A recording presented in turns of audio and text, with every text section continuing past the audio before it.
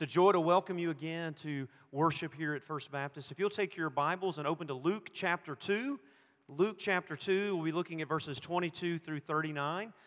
We are in the second week of Advent. Again, Advent is one of my favorite times of the year. I love the colors, I love the songs, I love the memories. I love especially the traditions of our faith. And so this is the season, Advent, that we celebrate the coming of Christ.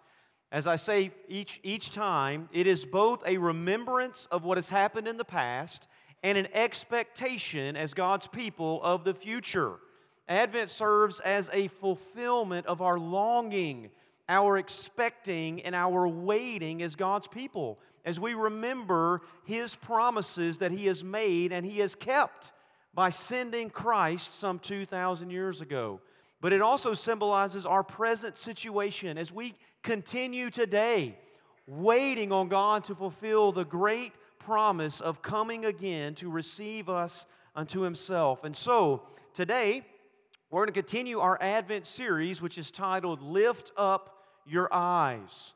Lift Up Your Eyes. The subtitle is The Transforming Power of Seeing Jesus by Faith. Now, we take that theme from 2 Corinthians chapter 3, verse 18, where Paul says, "And we all, with unveiled face, beholding the glory of the Lord, are being transformed into the same image from one degree of glory to another." So the Bible is clear, as we will say over and over again, the Bible is clear that when we see Jesus by faith, we are transformed in one way or another. We will either be transformed more into His image as we love Him, serve Him, long for Him, and wait for Him, or we will be hardened and we will move more and more into the darkness of our own sin and of our own hearts. The same sun that melts wax hardens clay into bricks. And that's a picture that I can't get out of my head. That either I will be softened and moldable and shaped, or I will become more hardened as I turn away from Christ. So, the truth is, again, we become like what we worship. We'll either be conformed to Christ that we love, or we'll be more conformed to the world. And so my goal this Advent season is that we will fix our eyes on Jesus intentionally and intensely. And so that when we fix our eyes on Him, the author and perfecter of our faith, we will be transformed by His glory and grace. So today, my title is Lift Up Your Eyes and See God's Salvation. That's what we want to see. Lift up our eyes and see God's salvation. So look there in Luke 2. I'm going to be reading verses 22 through 39.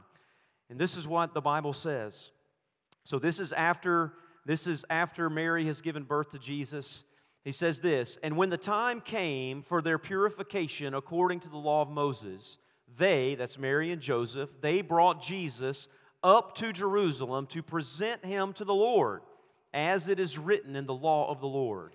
Every male who first opens the womb shall be called holy to the Lord, and to offer a sacrifice according to what it is said in the law of the Lord, a pair of turtle doves or young pigeons. Now, there was a man in Jerusalem whose name was Simeon, and this man was righteous and devout, waiting for the consolation of Israel, and the Holy Spirit was upon him. And it had been revealed to him by the Holy Spirit that he would not see death before he had seen the Lord's Christ. And he came in the Spirit in the temple. And when the parents brought in the child Jesus to do for him according to the custom of the law, he took him up in his arms and he blessed God and said, Lord, now you are letting your servant depart in peace according to your word. For my eyes have seen your salvation that you have prepared in the presence of all peoples, a light for revelation to the Gentiles and for glory to your people Israel. And his father and his mother marveled at what was said about him. And Simeon blessed them and said to Mary his mother, Behold, this child is appointed for the fall and rising of many in Israel, and for a sign that is opposed, and a sword will pierce through your own soul also, so that the thoughts of many hearts may be revealed. And there was a prophetess, Anna, the daughter of Phanuel, of the tribe of Asher. And she was advanced in years, having lived with her husband 7 years from when she was a virgin.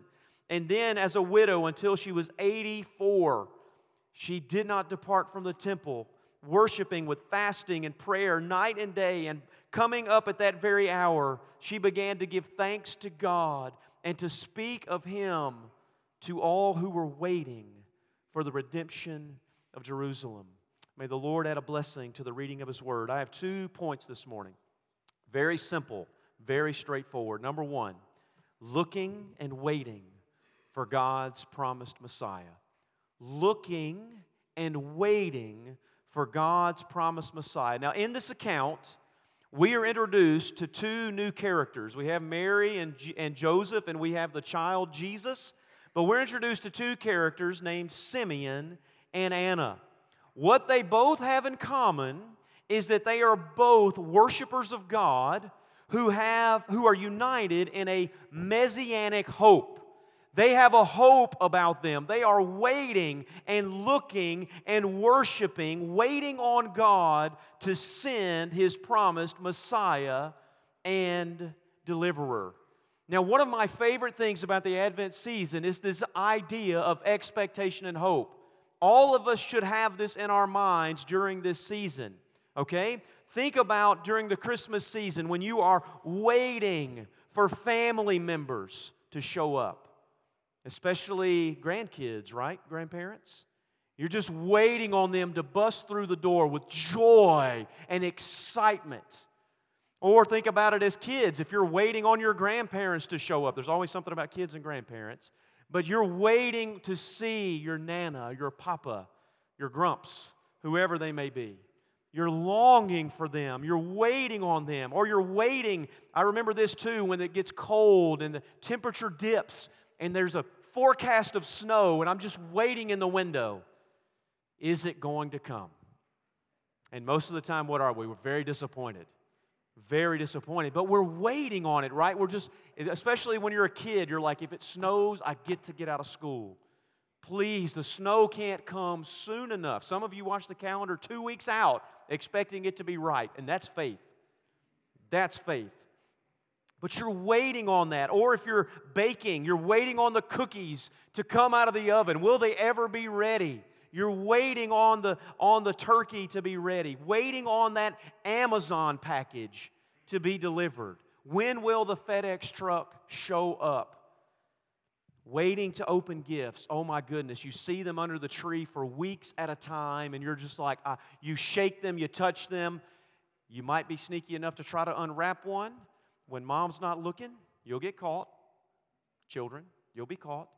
But isn't that it? You're waiting, right? You're waiting on Christmas morning. Will it ever get here? Such anticipation and expectation, right? It is looking and waiting and the hope of arrival. That is it. And when time seems to stand still, right? As we get older, time just goes so much faster. But I remember as a child and a teenager, it's like time stands still during this season. It doesn't move. Will it ever get here? Will they ever come? Will Christmas morning ever be here? And by the way, that is the same hope, the same expectation, the same anticipation of Simeon and Anna and all of God's people who are waiting on the first advent of Jesus. Isn't He going to come? When will He be here? When will He arrive? Has the time come yet? Listen, Anna and Simeon, as devout Jews, they know their situation as God's people. They know all of the promises that were made to Adam and Eve in the garden of a coming serpent crusher who would rescue them from the curse. They know the promises to Abraham that through Abraham's line, all the nations of the earth will be blessed. They know the promise to Jacob. They know the promise to Judah that the scepter would not depart Judah, but out of them would come a ruler who would rule the nations. And then to David that on your line will sit one who will reign forever. And then all of the prophets who said things like this, right? Isaiah 7, therefore the Lord Himself will give you a sign. Behold, a virgin will conceive and bear a son, and you shall call His name Emmanuel, God with us. Where is He?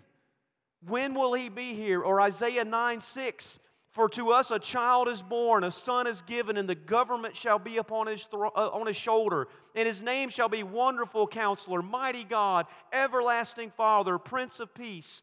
Of the increase of His government and of peace, there will be no end. And on the throne of David and over His kingdom, to establish it and uphold it with justice and righteousness from this time forth and forevermore.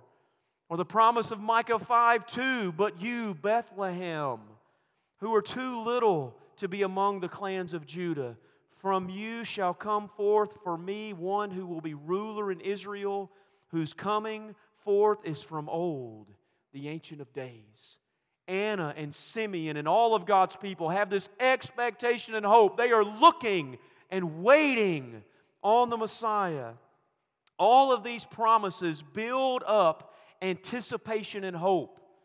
And that's what this season should do in our lives. We should be doing this with our children, building up anticipation and hope and expectation. And these promises, by the way, these promises led them practically to live differently because they had a hope. Did you notice the similarities between Simeon and Anna? Look at how they're described here. They're both described in terms of their devotion to the Lord. You see what it says? Simeon is righteous and devout. The Holy Spirit is upon him. Anna is a widow. But what is she doing? She does not leave the temple. She's constantly worshiping and fasting and praying. So how do you describe them? Think about it. They're looking and waiting and worshiping. They're worshiping and waiting and looking. And that should be true for us today. That is how we engage in Advent. It should be clear to all that we are worshiping and looking and waiting for Jesus. The promise and hope of Christ's return should shape our daily lives in the same way. It should shape our habits. It should be apparent to all in our worship, in our devotion, and in our conduct.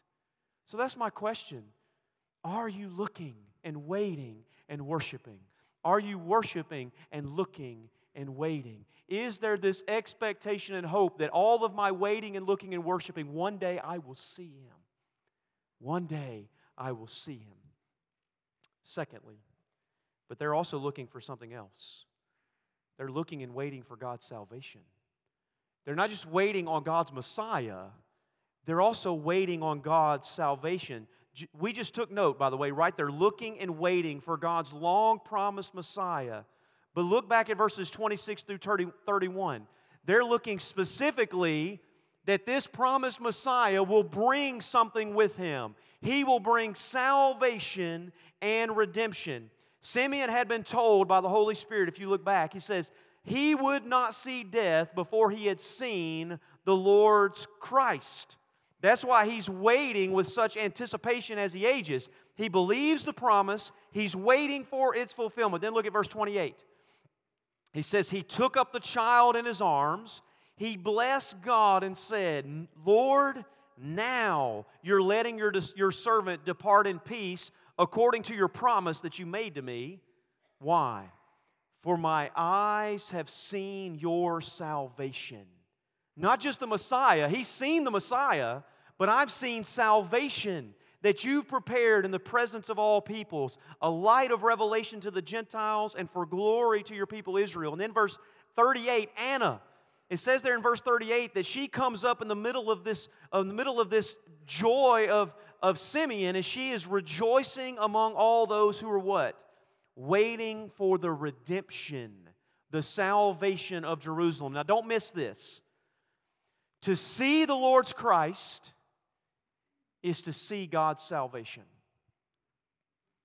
You can't miss that connection. To see Jesus is to see God's salvation. It is to see God's redemption. As Simeon raises this little baby boy in his arms, he is literally holding his salvation. I think Brother Lee made the point Wednesday night that Simeon is not going to live much longer. He's not going to see anything about Jesus' ministry. But this is enough. He's not going to see Jesus walk on water. He's not going to see Him feed 5,000. He's not going to see Him die and be buried and be resurrected. but he still sees his salvation. That is the thing. This child, Jesus, has come to bring salvation. Not only to Simeon, but to all who will look on him by faith. And see here that the good news of the gospel is that this salvation isn't just for Israel. It's not just for Simeon. No, Jesus comes to fulfill God's promise to bless the whole world through Abraham's line. Jesus has been sent to bring salvation to all people as far as the curse of Genesis 3 is found, as the song says. He will bring light to the Gentiles and be the glory of all Israel. But here's the question. What kind of salvation will this long-awaited Messiah bring? Will he, like Moses, deliver God's people from their oppressor like Rome? Is he going to come and deliver them from Rome? Or will he, like David, rise to rule as king and rid the land of their enemies? No. Not at least at this Advent. Not at this Advent. There will be a second one where other things will happen, but not at this Advent. We find out as Jesus begins his ministry what kind of salvation he's going to bring. Jesus goes out, remember, to John the Baptist, and who was sent ahead of him to prepare the way. And when John, who was also waiting on Jesus to be made known publicly, when he sees Jesus, he says this, "Behold, the Lamb of God who takes away the sin of the world." Behold, look, see, this is the Lamb of God who takes away the sin of the world. That is the salvation that Jesus brings. That those who behold Him and look to Him and wait for Him and hope in Him will have their sins taken away and forgiven. That whoever believes in Christ will never perish but have everlasting life. Those who come to Him and look on Him will be saved from God's judgment due to their sins. That's what Jesus brings. That's John 3:16. But if you'll notice, if you were to go to John 3:14, Jesus makes that point. In John 3:14, Jesus tells Nicodemus, who doesn't really understand who this Jesus character is. He can't understand what it means to be born again. He can't understand what it means for the Spirit to come upon him, for his sins to be forgiven. He doesn't understand. And Jesus says this to him in John 3:14. He says, "As Moses lifted up the serpent in the wilderness, so must the Son of Man be lifted up, that whoever believes in Him may have eternal life." Now, that may seem like a strange thing for Jesus to say. Behold the Lamb of God who takes away the sin of the world. As Moses lifted up the serpent, anyone who looks on Him will be saved. Now, Jesus is quoting there from Israel's Exodus in Numbers 21. If you were to go back to Numbers 21, you'll find this story. So let me summarize it for you. The children of Israel have come out of Egypt, and they grumble along the way. They're mad that they're eating manna. They're mad that they're not eating meat. They're grumbling and complaining because God's salvation isn't good enough for them, even though God rescued them out of slavery. So they whine and grumble and complain. That's why they're wandering in the wilderness for 40 years under God's judgment. But God is angry, and God sends fiery serpents into the camp. And those serpents go through the camp of Israel, and the serpents bite them. And many of them die because they are bitten by these fiery serpents. And so the people, obviously then, they're not so complaining anymore about that. Now they're like, "God, please have mercy on us because of these serpents." And so Moses intercedes for the people, and God gives Moses a very strange command. God says, "Moses, make a bronze serpent, put it on a pole, and set it out in the camp. And if anyone looks at that serpent, they will live." If they are bitten, if they go out to that pole and look on that serpent, they will live. And by the way, that serpent on a pole is the emblem today of our medical field of healing. And so if you ever see that anywhere at hospitals or anywhere like that. But the point is, if you look, you will live. This is what God says there in Numbers 21. It says, "And the Lord said to Moses, make a fiery serpent and set it on a pole, and everyone who is bitten when he sees it shall live. So Moses made a bronze serpent and set it on a pole, and if a serpent bit anyone, he would look at the bronze serpent and live." Now, do you see what's happening here and what Jesus is saying back in John 3? If you're bitten by the serpent, what do you have to do? Look. If you're bitten by the fiery serpent, look at the bronze serpent on the pole that was provided for you, and you will live. That bronze serpent is a picture of the curse and God's judgment on you because of your sin. You were bitten by a serpent. Look at the serpent that was provided for you, the curse, and you'll live. That bronze serpent is a picture. You can't find salvation or relief from the poison if you don't look at the bronze serpent.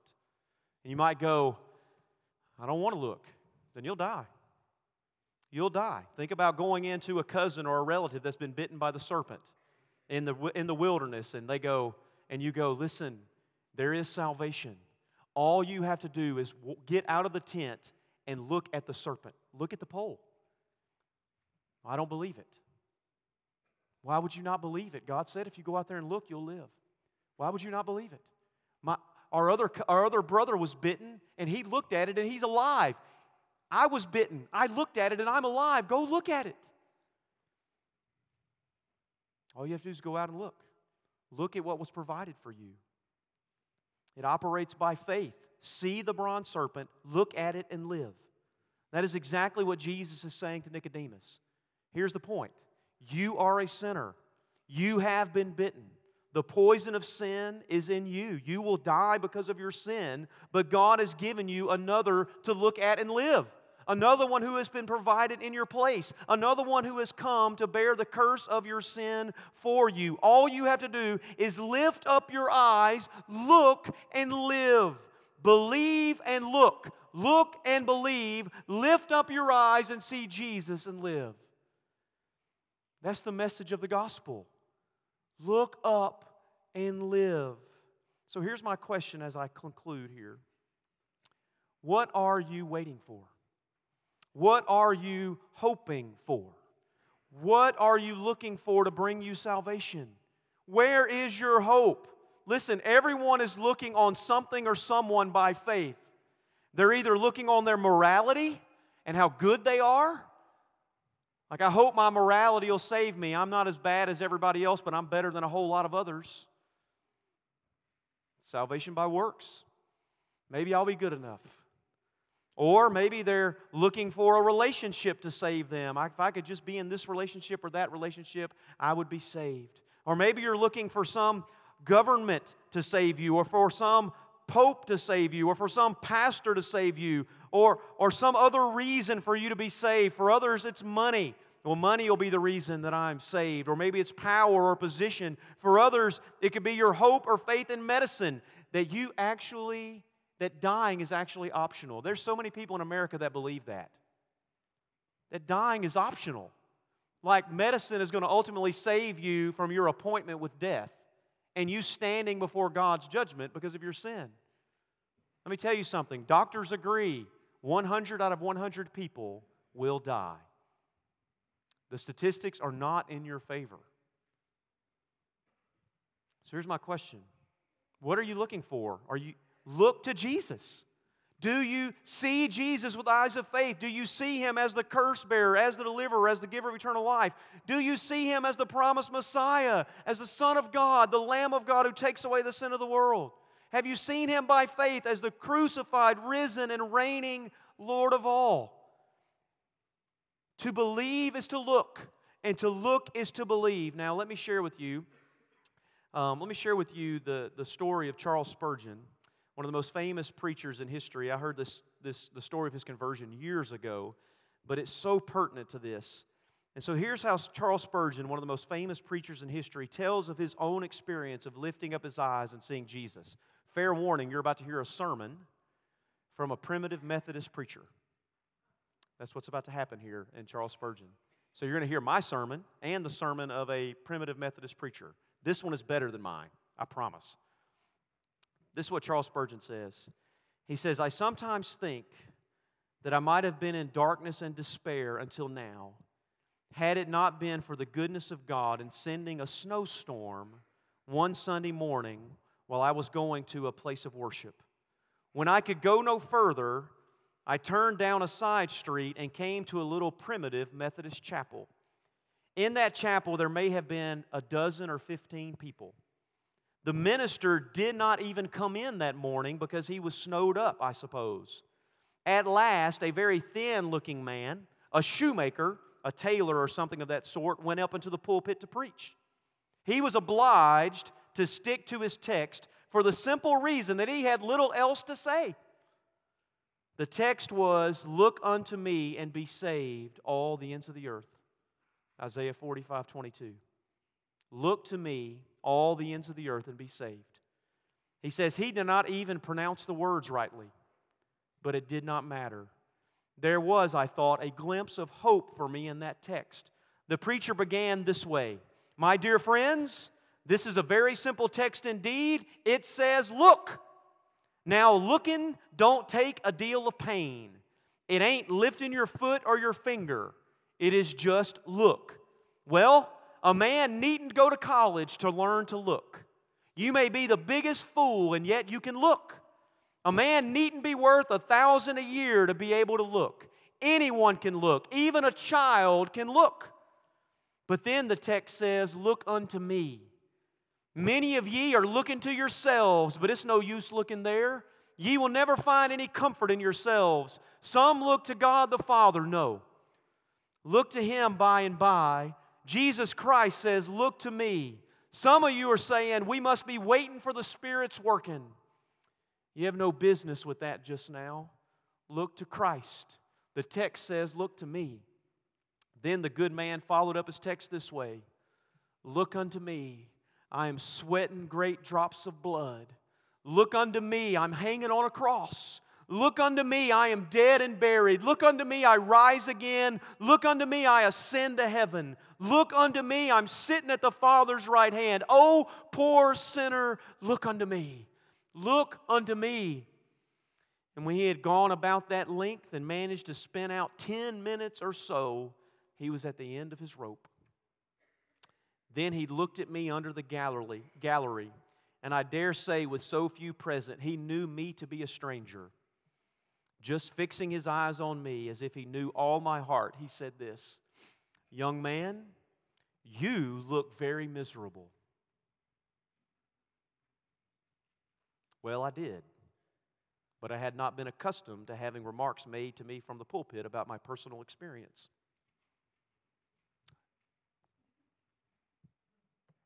Maybe I should do that a little bit. You look very miserable. You look very miserable. However, he says it was a good blow. It struck right home.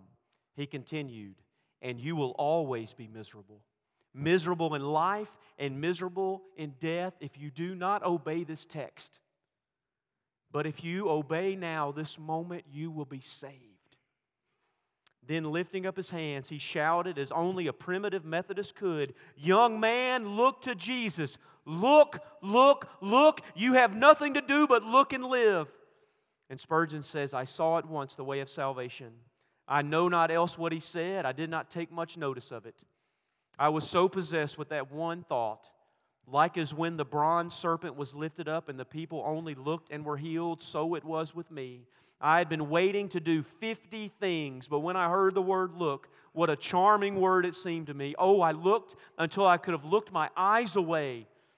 There and then the cloud was gone, the darkness rolled away, and from that moment I saw the sun, and I could have risen that instant and sung with the most enthusiastic of them of the precious blood of Jesus. Listen, make the connection this morning. To believe is to see Jesus. To see is to believe, and to believe is to see.